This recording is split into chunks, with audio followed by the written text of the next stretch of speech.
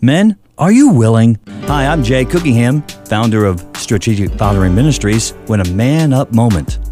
A couple of years ago, I read the book The Hole in Our Gospel by Richard Stearns, and it enlarged my view on fatherhood. In Ephesians 3:14 and 15 has this very same effect. For this reason, I bow my knees before the Father, who every family in heaven and on earth is named. Now, I have a small nation of 7 that I am responsible for, and they are my greatest challenge to father, but they are not the only ones. My influence as father goes beyond that arena.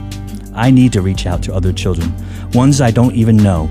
The Hole in Our Gospel describes them as someone else's kids, all 26,000 of them. Every day, that horrific number of someone else's kids die from poverty-related causes. Millions more of someone else's kids need fathers to rise up and give hope. And that is the power that Father God has given us. We can supply hope. I want to share an opportunity with you today. It's an organization called Hope for Change. This organization is changing the lives of children around the world. Please visit the links page on my website. Click on the Hope for Change button. Go online, read the stories, and then pray. And give whatever you can give. Be an international dad to someone. It will change someone's life and yours as well. Thank you for listening.